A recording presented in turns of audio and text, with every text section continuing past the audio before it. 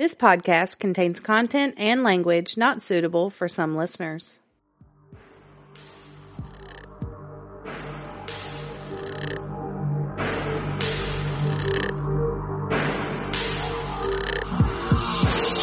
Welcome to Oddities and Curiosities, a podcast about murder, the paranormal, and other oddities sure to pique your curiosity. We are Amanda. And someone. I think it's Brittany. She looks like Brittany. She sounds like Brittany. But It's a weird fucking day, friends. It's understand a weird day. what just happened during sound check. There were some songs. A A little Sound of Music, a little La Bamba. Like, I have no idea what just happened. Hi. hi. It's episode 71. Yep. Christmas 2.0. Yep. That's what I called it. Yep. Okay. Works for me. Yeah, I didn't really have an official one there. So, Merry Christmas and stuff. Merry holiday season. Yeah. Yeah. All of the politically correct. Yeah. Whatever people say nowadays. Yeah. I don't know. Merry holidays. Merry whatever you celebrate. There you go. I like it. We like it all. We're here for all of it. Yeah. I'm here for the hump day treat too. Yep. Because it's hump day.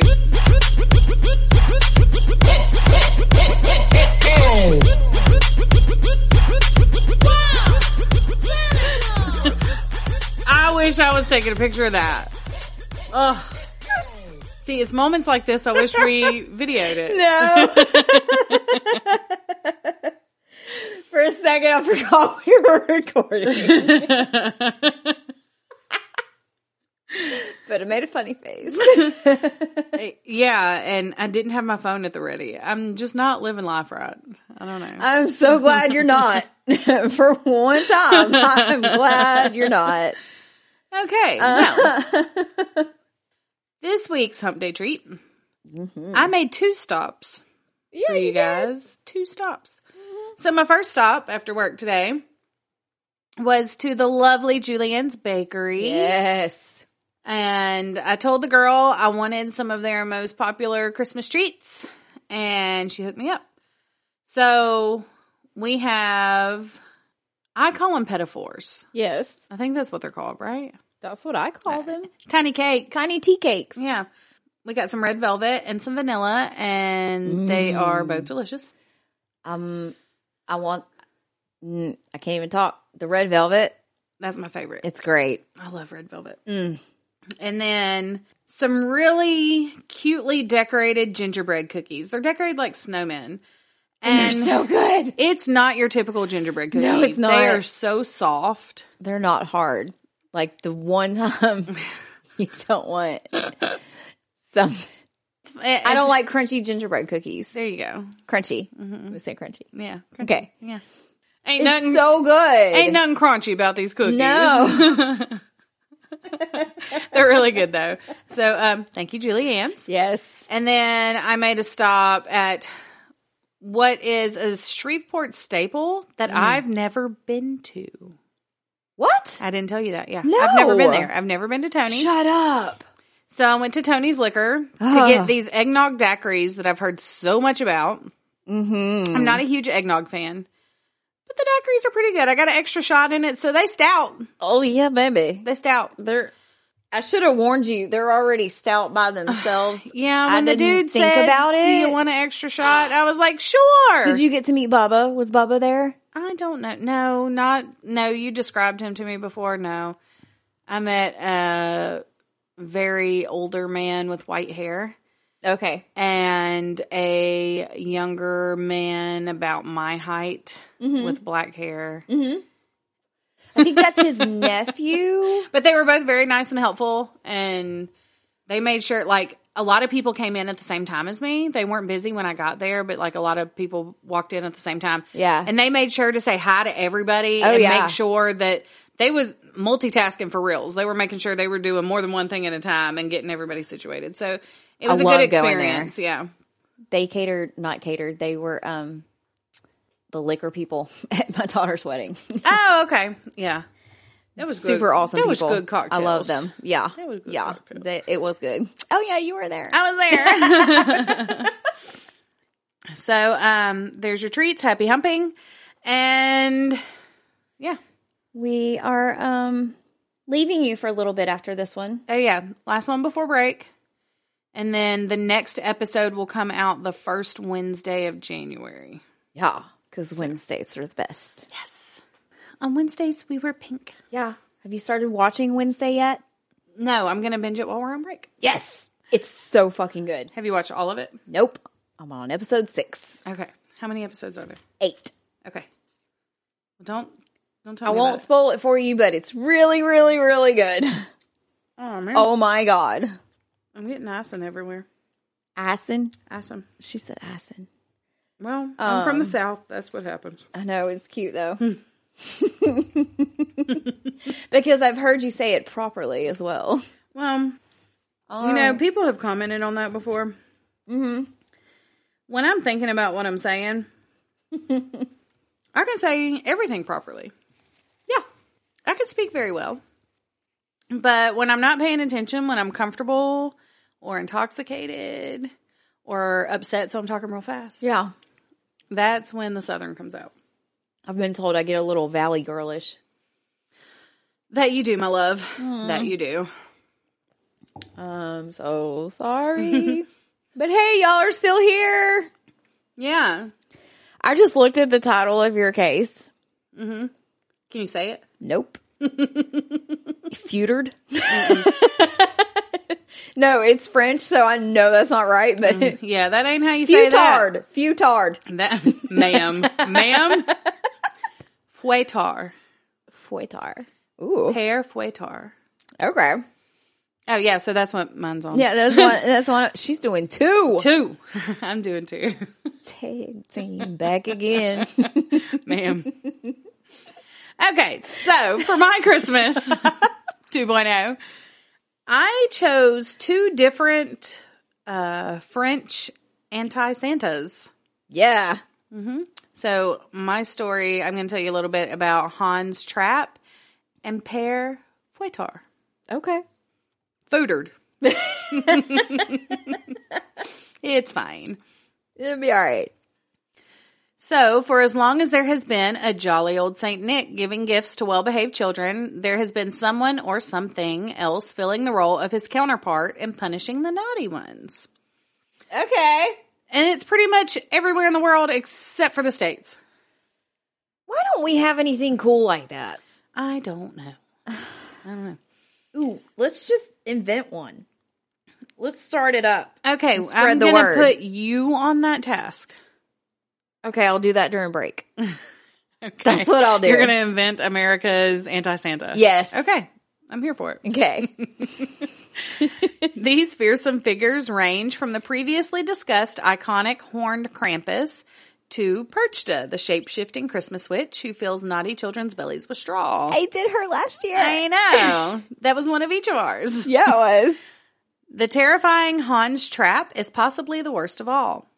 One story describes an instance in which he stabbed a child, sliced him into tiny pieces, and cooked and ate his flesh. Yeah, I'm going to, yep. Hans sucks, y'all. Let's go look at one of the only pictures I could find and be sure that it was Hans Trapp.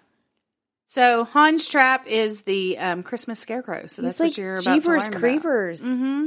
It ain't cute. No, that is not cute. It ain't cute. I don't like it. Mm-mm. And you don't even know yet. You don't even know, and you already don't like him. It's a good photo. I mean, drawing though. Yeah. So the legend of the Christmas scarecrow is well known in the French regions of Alsace and Lorraine. I think that's how you say those. That's what we're going with today. Okay. Hans Trapp, according to the story, lived in the 1400s. He was a rich, powerful, and merciless man who was feared by the people of Alsace. His want for power was so great that he made deals with the devil to enhance his power and status. After hearing about this, the Pope himself excommunicated Trapp. Afterwards, he was banished from Alsace and his wealth and lands were confiscated. This is nothing compared to what came next. Great. Bum, bum, bum. Yeah, we're just getting started. Trapp was reduced to building a makeshift home in the mountains of Bavaria in Germany because they kicked him out of France. Yeah. Wow. And dedicated himself to practicing black magic and the occult. Here, As one does out in the middle of the woods. I mean, that's what I would do if the Pope excommunicated me. I'll show him. Uh-huh. Here he continued to wallow in anger and his evil desires. He ended up losing his mind from isolation. Hans went from obsessing over power to wanting revenge on those who wronged him. He began to develop a want to try the taste of human flesh. As one does when they're isolated in the Bavarian mountains, I suppose. No, Brittany. No. That's not how you do that. No. Okay. He then became the Scarecrow. Covered in straw as a disguise, he waited on lonely roads for a victim. That's kind of clever. And it so happened that a 10-year-old boy came across his path one day around Christmas, and Trapp stabbed the poor shepherd's boy with a sharp stick. I don't like it. He carried the boy back to his lair. Trapp sliced it into pieces and roasted it. But before he could eat... Okay, this is cray. Listen. Thank you for the red velvet cake. I didn't even think about that. No, I looked down at it and oh my God, thank you for, it's like flesh. You're welcome. We're eating flesh and bones here. Gingerbread men. And people. We're eating little people. I don't know why, but that made me think, because we've been watching Christmas movies at my house on the Santa Claus when the teacher's like, Billy, we don't say stupid and we don't say elves. They're little people.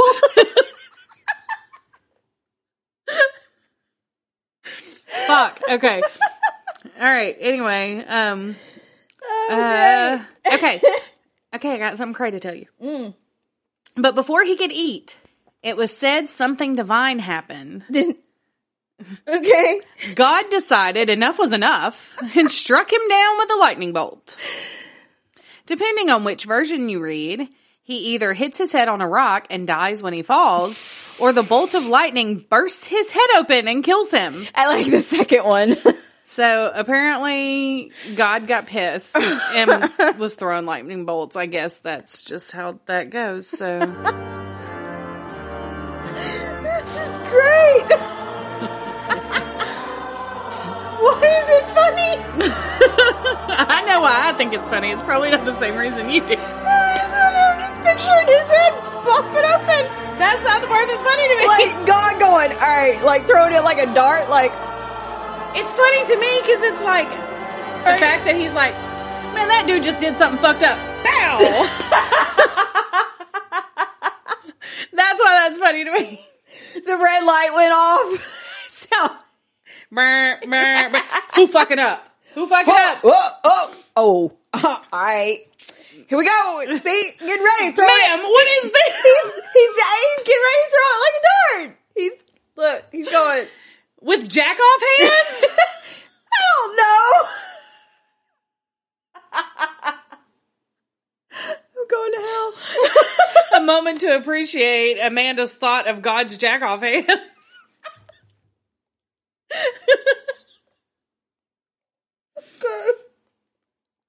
Okay. Today, naughty children are warned that Hans Trapp's spirit lingers on and that he may visit them in his scarecrow disguise if they don't behave. Nope. A popular boogeyman and a frightening tall tale, you may think, but nothing more than that, right? Oh, come on. Sadly, though, the story seems to have been inspired by the true tale of a real person. Oh, shit. So let me tell you about that. Okay. Okay. Hans von Trotha. Ooh. Yeah. Was a knight who lived from 1450 to 1503. Okay. He commanded 2 castles and the Palatine, which is the French-German territory, but became involved in an argument with the church over one of the properties. The abbot would not let go of certain properties to von Trotha, so the angry knight stopped the supply of water to the nearby town of Weisenberg with a dam. What? So he's punishing the town. Assholes. In retaliation, this is fucked up. Okay. You done fucked up, Abbot. In retaliation, the abbot had the dam destroyed, which flooded the villagers' homes and businesses. The dispute, Wow. The dispute continued until, just as with Hans Trapp, the knight was summoned by the Pope himself and excommunicated. While there's no record of von Trotha turning to cannibalism and hunting children while dressed as a scarecrow, what we do know of Hans von Trotha's life is still very interesting. Even excommunicated, von Trotha did well for himself. Serving the French royal court, he was given the Chevalier d'Or. Don't know what that is. Sure. By King Louis the 12th, right? That's a 12. I don't know. X11, that's a 12, right? Yeah. All right. And that's what we're going with. After his death, all charges against him were reversed and forgiven. His notoriety lived on, though, and not only in Hans Trapp. Local legends also referred to him as the Black Knight, which I'm sure everybody's heard of. Yeah. The Black Knight. Oh, yeah. A ghostly figure that was also sometimes said to accompany Santa Claus and punish children who were unworthy of gifts. Mm-hmm. Some stories of Hans Trapp painted him in a much nicer light, saying he regrets his life of sin. In these versions, he visits misbehaving children dressed as a scarecrow and tries to persuade them to be better than he was by scaring them into it. Yeah, that's the way to do it. Most of the stories, though, say he goes around marking children he wants to eat on Christmas Eve. Oh, my God. How does he mark them? I don't know that. Yeah. Okay. With a red X. It's fine. Or maybe he just like sprinkles straw in their bed and they know that he's coming for them. Oh my God. I don't know. But that was Hans Trapp. That was Christmas fantastic. scarecrow. That was fantastic. I'm just picturing a watermelon exploding. That's all I got from that. Literally cannot with you. And my red velvet cake. All right. Well, here's Great. another one for you. You ready for this one? Yeah. One of the craziest anti-Santas is without a doubt northern and eastern France's Le Père Fouettard, or Father Whipper. I am freaking here for this. All right. Let's go look at a picture. Okay. Here's a little drawing of Father Whipper. Oh.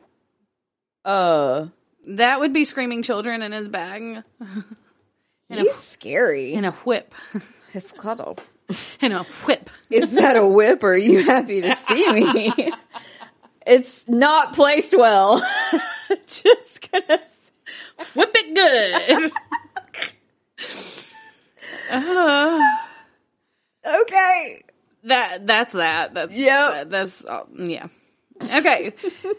So like a mobster doing their boss's dirty work, Le Père Fouettard set out into the cold December night to deal with the kids who have been naughty. Okay. Children are given a choice, presents, or a beating with a bag of ashes, as one version of the tale goes. You beat somebody with a bag of ashes? Yeah, ashes. Y'all fall down, bitches. I don't know where that came from. I don't know. That was fantastic. We were putting that on a shirt. Oh my God. On a Christmas shirt. Yes. We'll put his picture on there. Or one that says the whole gang's here and have like fucking Krampus and Perchta. Oh my and, God. Yeah. It would be like one Merch of those ideas. comic book square t-shirts, Yes. but it's all The whole gang's We're here. doing it. We're doing it. TM'd it. And it's going to say that on the back.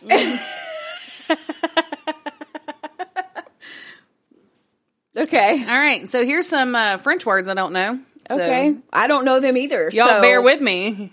If you know them, keep it to yourself. Okay? You're in luck. I was talking to the people. Don't come at me. I'm not French. I'm from Northwest Louisiana. I don't know French. We don't do that here.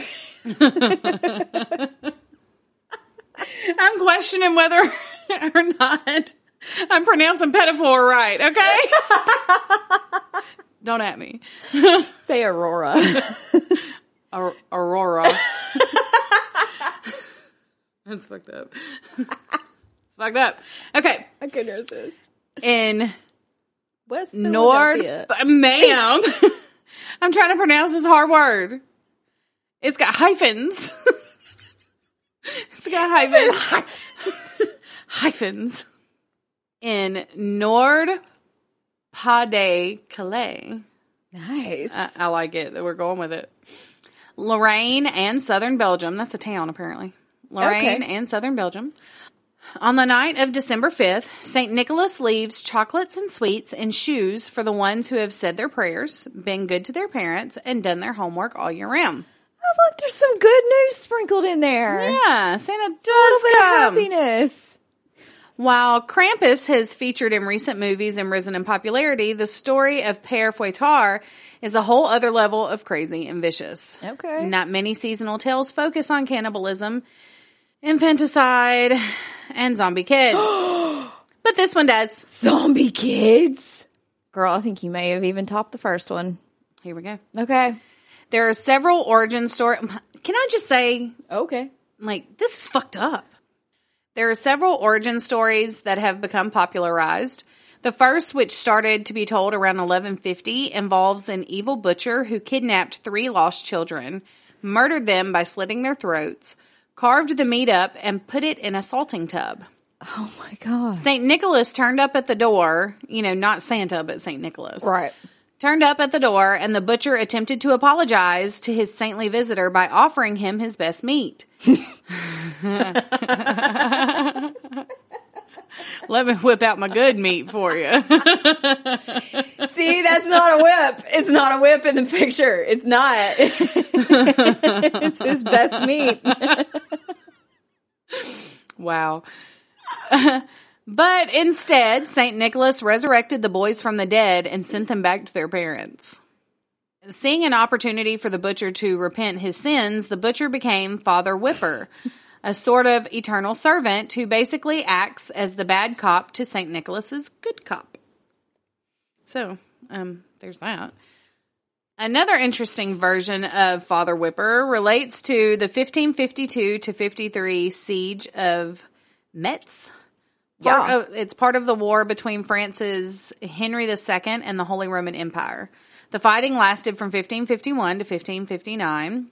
During the festive period, locals decided to burn an effigy of the Holy Roman Emperor Charles V and dragged it through the streets. Great. Fine holiday fun. Fine holiday fun. A group of tanners created the Father Whipper character and based his physical appearance on the burnt effigy. Oh, okay. Yeah. That makes sense now. So, why the name Father Whipper? Yeah. Le Père Fouettard is often depicted or described as a disheveled-looking man in black robes, either a black or red beard, who carries a whip, ready to dole out beatings to naughty kids. He looks like something from a horror movie, and is very much the stuff of nightmares. Although Father Whipper may be the devil incarnate, he's fair and impartial, and good children have nothing to fear from Santa's evil companion. There is a cultural, social, and religious through line in all these folk traditions. Toe the line, say your prayers, be good to your parents, and you'll be rewarded. If not, you'd better watch out. You better not cry. You better not pout. I'm telling you why. Because Père Fouettard is coming to whoop your ass. And that's the end of my story. That was so good. Merry Christmas. Oh my gosh. That was fantastic. Watermelon. I'm posting a video of a watermelon exploding. That's what I'm doing.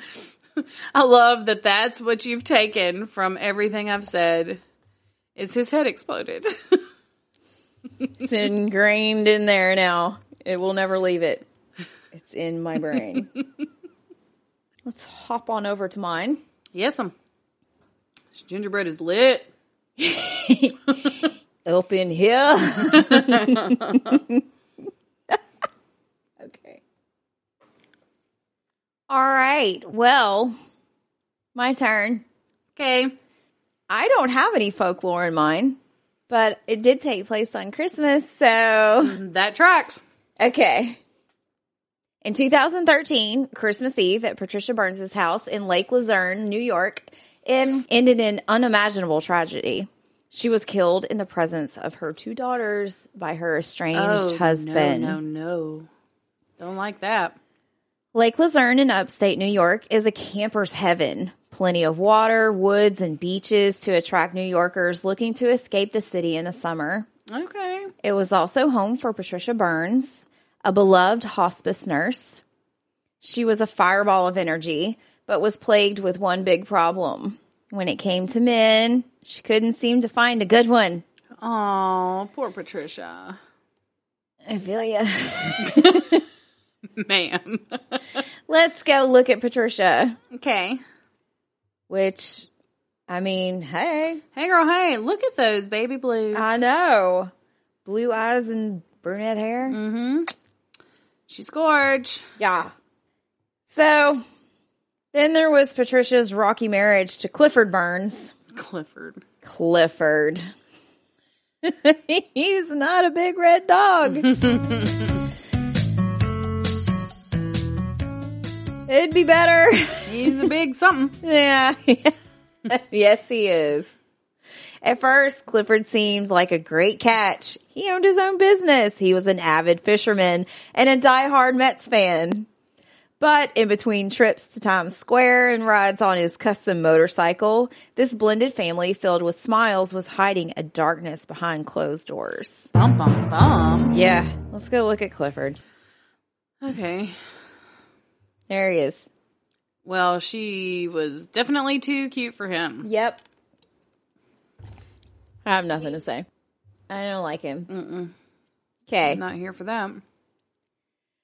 So Megan, which was Patricia's daughter from a previous, she was only 5 when Clifford became her dad. She's now 30. The couple eventually had 2 girls together, Harley and Autumn. Okay. I guess my childhood was good and bad because we were fortunate enough to have like awesome Christmases and stuff and nice family vacations, but other times our family was just not so normal, said Harley. Cliff was deeply scarred from a childhood that could only be described as hell. Sadly, Clifford Burns would go from watching domestic violence as a kid to committing it as an adult. Oh, that hurts my heart. I hate that. He just had a lot of rage, says Megan. Victims of domestic violence will often say the same thing, that the years and years of fighting just become normal. Oh, I hate that. I have a picture of Megan and Patricia. Okay. They're so cute together. Oh, my goodness. The eyes. She got her mama's blue eyes. My God. I know. They're gorgeous. Mm-hmm. Look at her eyebrows. I Oh, my know. God. That's a good picture. It is a really good picture. They have the same smile. Mm-hmm. It's so cute. So then, out of nowhere, this family, already on the edge, was rocked by tragedy. One of Patricia's daughters, Cliff's stepdaughter, Crystalline, went to sleep one night and never woke up. Oh, my God. No drugs, no alcohol in her system. She was like the perfect 15-year-old girl, said Harley. To this day, Crystalline's death still remains a mystery.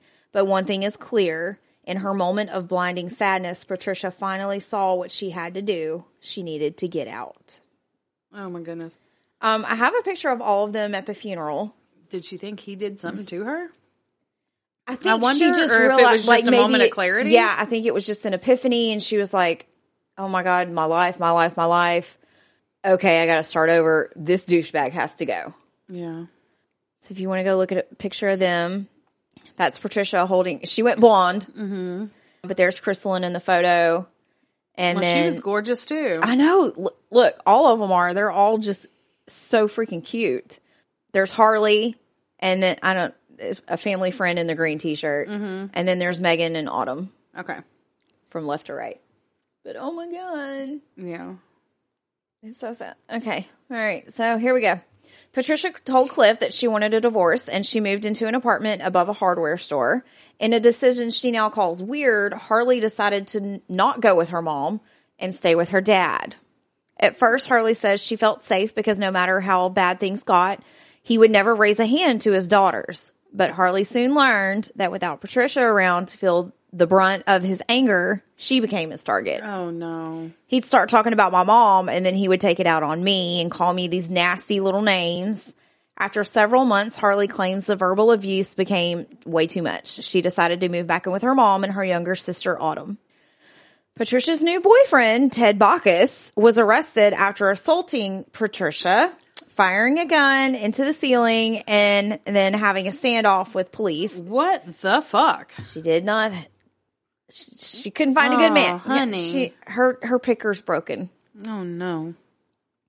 Ted eventually pleaded guilty to one misdemeanor count of discharging a firearm and received probation. Of course. Which was slapped with a court order not to see Patricia for 3 years. Okay. There's a reason.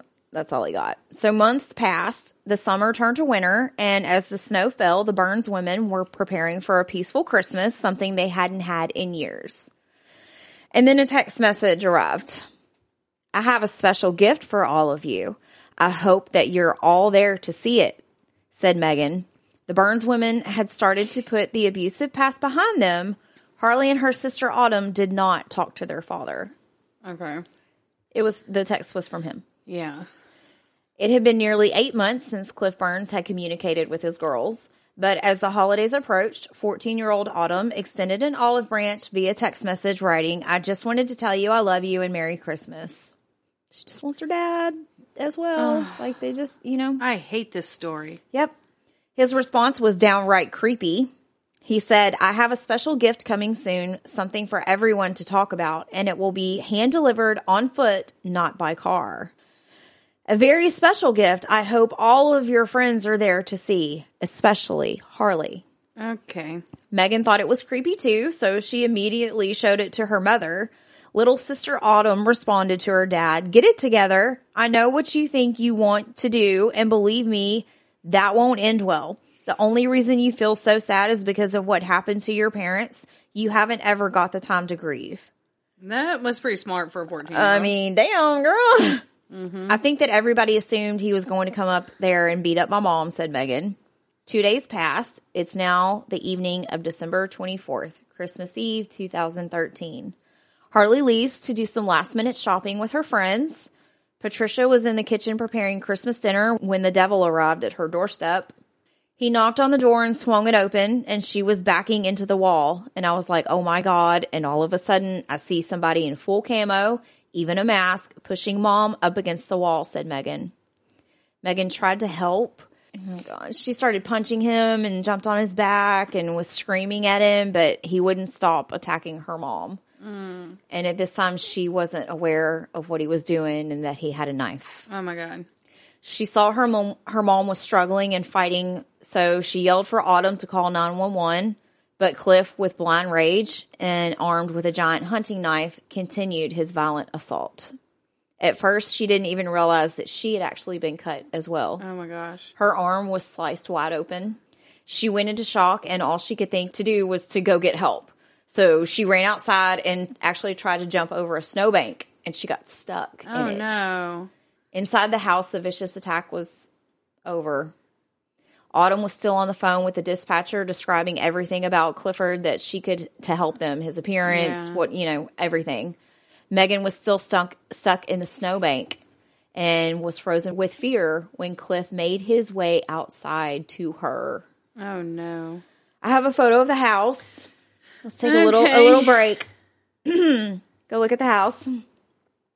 It was snowing. Yeah. Well, yeah, she got stuck in a snowbank. Mm-hmm. Okay. It's a cool house. Yeah. I hate the story. Yeah. This is terrible. I know. I'm just going to try to get through it. Okay. But it was so, like, holy shit that, Yep. Fortunately, Megan's screams for help were heard by people at a nearby restaurant who came out to see what was going on and spooked him away. Thank goodness. Dripping blood everywhere, Megan managed to free herself and stagger back up the stairs into the apartment, and it wasn't good. Oh, no. I knew, said Megan. Once I saw blood coming from my mom's mouth, I knew that she wasn't going to make it.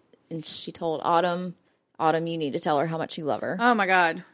Miles away, Sister Harley was eating McDonald's with friends, laughing and having a good time when she started noticing some strange posts on her sister's Facebook page. They were like, Autumn, where are you? What's going on? Why are the cops at your house? So she called the house and got abstract sentences of what happened. It was like bits and pieces. Come quick. Mom's hurt. Yeah. It was weird. So they told her to go to the hospital, and she got there, still not knowing how bad things really were. Doctors were feverishly working on stepsister Megan's badly slashed arm. The wound was so deep it reached the bone, narrowly missing an artery. Oh my gosh. But for the mama, there wasn't anything that they could do. No. The nurse was like, she's in there, but you don't want to see her like this. And Harley said, I don't care. I want to feel my mom's hand. I want to feel her warmth. But it was too late. Her multiple chest wounds were too severe. Just after the incident, Burns got... We'll take a turn and go from sad to mad, okay? Okay. Just after the incident, Burns got into his car and went on a high-speed chase with authorities. He led them right into a parking lot at the Warren County Sheriff's Office in Lake George, New York. Okay. He pulled into the Sheriff's Department parking lot after a short high-speed chase, took off his camo jacket, and calmly waited. Warren County Undersheriff Sean Lamery was the first person to spot him. When I brought him into the room, he was cooperative. I have things to talk about, and I want to talk to somebody I can trust. You seem like the guy. Can you talk to me? Oh, my God. What transpires in the next 5 hours inside this interrogation room is a Jekyll and Hyde tale. There are videos. Okay. He said, I just wanted to see my babies at Christmas. But then things got more aggressive. Burns starts by pointing the finger at the system. Do you understand what a man goes through, officer? I spend $250 a week on child support and couldn't see my kids because she put a court order against me. He was behind on payments, so he was about to be detained for it. So fuck you, dude. Yeah, pay your fucking child support. Burns certainly knew he was going to jail when he left home that night, leaving behind a note about who should get his assets. But he claims he didn't plan on killing anybody. Man, fuck off. Fuck you, sir. I have a picture of the note. Okay. There it is. He even signed it. Man, fuck I'll that see dude. if I can find a better photo of it that's fuck not grainy. That dude. Yeah. When somebody snitches, they cut you from the effing. I don't know. That doesn't make any sense. But it's a quote, so here we go. I was going to just cut her from the ear up, chop her effing hair off. That's what I wanted to do to her face. Right up with a effing knife. Okay. Yeah. As for what happened when he arrived at the apartment, he claims he blacked out. In fact, several hours into the interview, he first hears that his estranged wife is dead. What? Blow my effing head off right now. Dude, shut up. Like, he got all dramatic. I don't want to live no more. Oh, my God. The majority of his fury is not pointed at Patricia, but rather her ex, Ted. He said he beat her up, put her in the hospital while his kids were there. Sir. Look. Sir. Look. I have that typed. Sir. Sir. What you just did was way worse. Shut the fuck up. He beat her up all the time. And then he just fucking killed her. Yes. And cut one of the kids. Dude. Yup. Ooh. Oh, all I could write was sir. Sir. Yep. Okay, so 10 months before the murder, that's when the gunfire in the ceiling happened, and he pled guilty to a misdemeanor charge and got probation and blah, blah, blah. Yeah. It's because he was the brother of 2 local sheriff's deputies. Okay. So, Clifford was a little perturbed about that he got special treatment during his interrogation. How is that Patricia's fault? It's not. Oy. It's not. Man, this Not guy one bit. is super garbage. He's super garbage. Super garbage. There apparently is a thing. So he was convinced that he got special treatment during his interrogation. Burns finds out that the detective he's talking to actually worked that case. Oh, my fuck. So now he don't trust him no more. The threats go deeper. He has big guns and stuff. And he's like, I have all these guns. You don't even know what I could do. You don't even know. You don't even know. Y'all. Okay, we got to sidestep on that for a second. Okay. So, okay. I'll let you start it. We went out on the town. Yeah. to listen. We posted a photo. Yeah, the photo. The night of the shenanigans, to listen to one of our favorite bands. And it's towards the end of the show, so everyone around us is hammered. Oh, Lord, were they? And this woman, who the very end of the show at the encore. Yeah, they were doing an encore thing. She was so fucked up. Her eyes were barely open, and this woman was probably old enough to be my mama. Oh yeah, definitely. And she turns around and is looking like, she gets like in Amanda's face, and she's like, you don't even know what's about to happen. You don't know what you're about to hear. You don't know the songs you're about to hear. You don't even know. This bitch is like our eyelashes. Amanda could have checked her for strep throat. She was so close to her face. Like, I look at Brittany and I look at this random guy standing there, and we're all just like, what the fuck is happening? What is happening? She's like, do you know what song they're going to play? Because you don't know. You don't even know. I said, well, it's like one or two. It's going to be the Dre song or Manson. Because, like, I paused because I couldn't think of what the Dre song was. Yeah. And she's like, you don't even know. She didn't you give don't me a even chance. know. But she was in my face, like, waving her fingers and like, you're not a fan. You never been here. And I was like, okay. You gotta go. And then she turned around, she started grinding on the edge of the stage. I don't know what she was humping, but it was interesting. It was an interesting night. It was entertaining is the best way to put that. And so that happened. You don't even know is the thing. You don't even know. You don't even know. Like, her eyes got real big at that moment. She meant business. I was like, am I about to get my ass kicked? What is going on? Brittany! You would have ran. No, I was just standing there in shock. I couldn't even say anything. You would have pulled a Rachel. Hi, Rachel, and ran. Me and Rachel didn't ever get into any altercations in public, but she had told me about some times in her younger days where she kind of stirred a pot and started shit and then took off. Rachel! Because she's a big scaredy cat. This is my bitch. Anyway, sorry to share your business. Same. But anyway, you don't even know. Dude, it was just a whole night of shit, and that just topped it. It was a weird night. Anyways, he makes a final disgusting insult as he's hauled off to jail. When you go get married, what do they say? What are the last words? This is a very intelligent man here. Till death do us part. Baby doll, get me the fuck out of here. Sir! I don't even know how he talks, but that's what I hear in my head. And he's in New York, but... You know he don't talk like that in New York. No, but sir. That's what I hear. Oh my God. And now with that, Clifford Burns is charged with second-degree murder and accepts a plea deal. Although he would later try to go back on that agreement, saying his daughters coerced him into signing it. Oh my God. Fuck off. He was not apologetic for anything that he had done that night. He was not apologetic when he got sentenced, said the undersheriff. Yeah, what the fuck is an undersheriff? I don't know, but someone please tell me. We don't have that is shit that here. Like deputy sheriff? Maybe. I don't know. So he got 23 years to life in prison. Good. It's something that these young girls have to live with for the rest of their lives. Although they survived, they're still victims, he said. Harley says that he's still her dad, and she still has the good memories of him, but he's also a fucking monster. Yeah, fuck that garbage monster. She doesn't think she can forgive him, but she does want to see him before he dies to get closure. As part of his sentence, he's not allowed to contact Harley or Autumn. So... Good.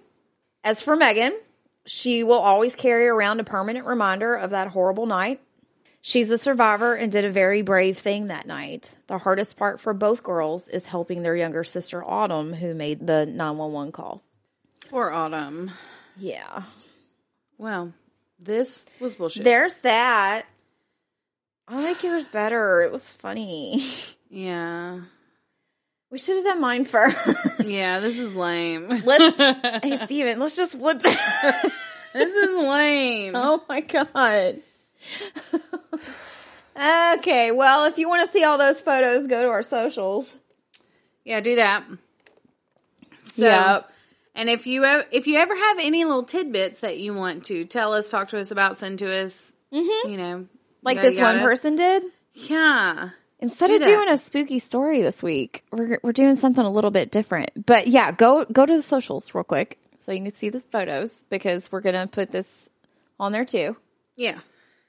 Okay, so Stephanie Kelly sent this to us on Instagram. Hey, girl. Thank you so much. She totally understood the assignment. Yes.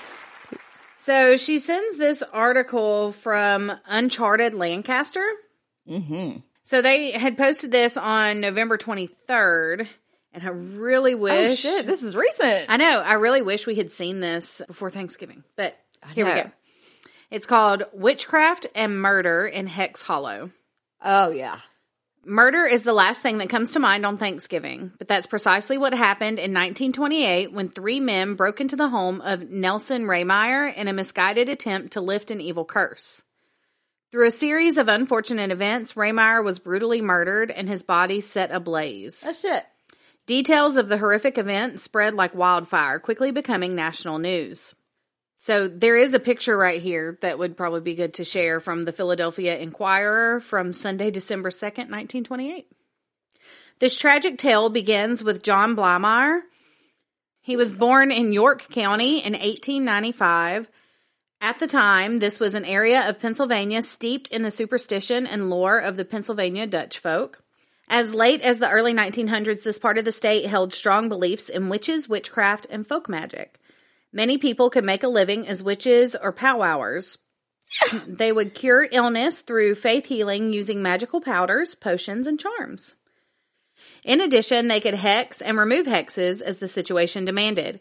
Every good witch needs a spell book. For the powwower, that was The Long Lost Friend, a book by John George Homan.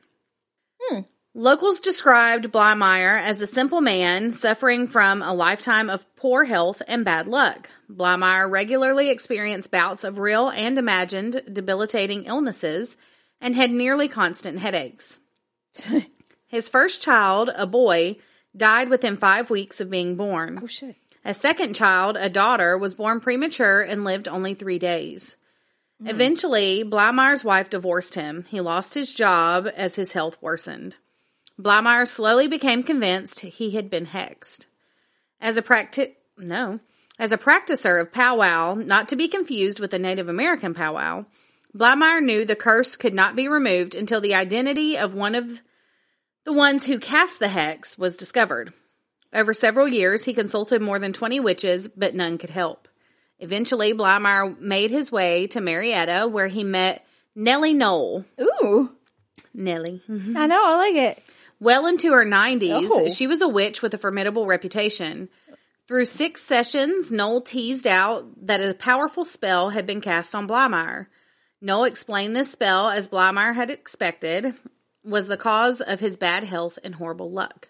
Knoll even identified rival witch Nelson Rehmeyer as the villain who had hexed Blymeyer. I have heard this story. Yeah. The more I read it, I've heard this. Now, when you just said that, I was like, oh, wait. I'm starting It's to... clicking. It's clicking. I love this. I thought I was having deja vu for a second, and then it was like, no, I know this story. Yeah. Weird. Good job. Freaky. Yeah.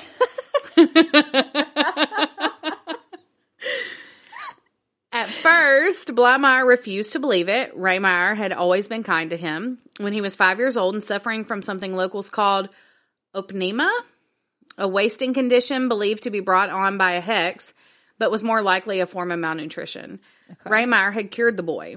When Blymeyer turned 10, he returned to Rehmeyer as an employee digging potatoes for 25 cents a day. Oh, my God. Yeah. To prove it, Knoll told him to take out a dollar bill and stare at George Washington's picture. He did, and saw Washington's face dissolve into that of Rehmeyer. Oh. Knoll explained that to break the curse, he would need to steal Rehmeyer's copy of The Long Lost Friend and remove a lock of Rehmeyer's hair. Next, he had to bury those items 6 to 8 feet underground. Blymeyer knew that despite being 60, the 6'2" Raymeyer was still powerful, both physically and magically. That's a lot of digging. Okay. He also knew Raymeyer would not give up his spell book without a fight. So he enlisted 2 teenagers he had befriended, John Curry, 14, and Wilbert Hess, 18, to help. On Thursday, November 27th, under the light of the full moon, Blymeyer and his 2 accomplices drove to Raymeyer's weathered 2-story clapboard farmhouse in Stewartstown, Pennsylvania. That was a wordy sentence. That was a lot of words. I like this photo. But look at the house. I would totes live there. Yeah, I really like that. Posting that too. Yeah. Armed with sticks and 25 feet of rope, the trio demanded that the old witch surrender his spellbook. When Raymeyer refused, a fight ensued. Blymeyer choked him, and Curry smashed him in the head with a block of wood. Yeah. At trial, Blymeyer accused Curry of delivering the fatal blow at 12:01 a.m. on Thanksgiving Day. 12:01, huh? The 3 men ransacked the house, searching for the book. Unable to find it, then proceeded to douse Raymeyer's body with kerosene and set it ablaze. Holy crap. Believing that the curse was finally lifted and all evidence of the crime was about to be erased, Blymeyer and the 2 boys fled. Oddly enough, Raymeyer's body and the old wooden house did not burn. It just smoldered for a while. Many locals believe that even in death, Raymeyer's powwowing powers were strong. Yeah. Raymeyer's body was discovered the next day after concerned neighbors noticed that the animals on his farm were unfed. The murdering trio was soon apprehended and stood trial. They were found guilty and sentenced to life behind bars. Later paroled, all 3 men went on to live normal lives.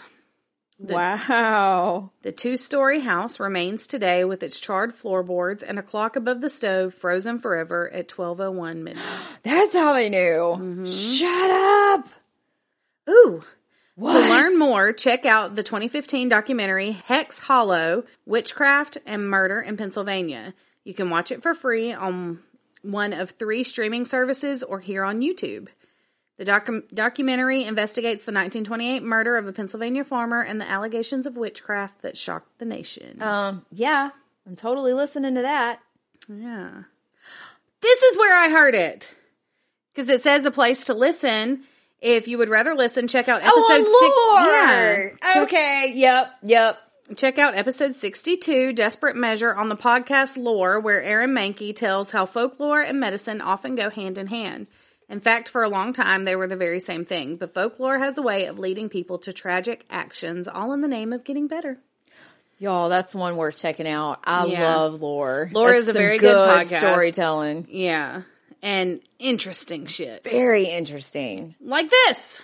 Just like this. Mm-hmm. Yep, that's exactly where we heard it. Yes, this was fabulous. Thank you, Stephanie, Good for sharing. job. Because I totally would have forgotten about that. Yeah.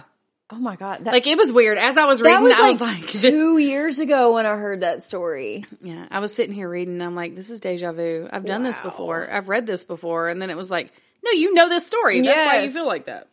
That was so cool. Thank you, Stephanie. That was perfect.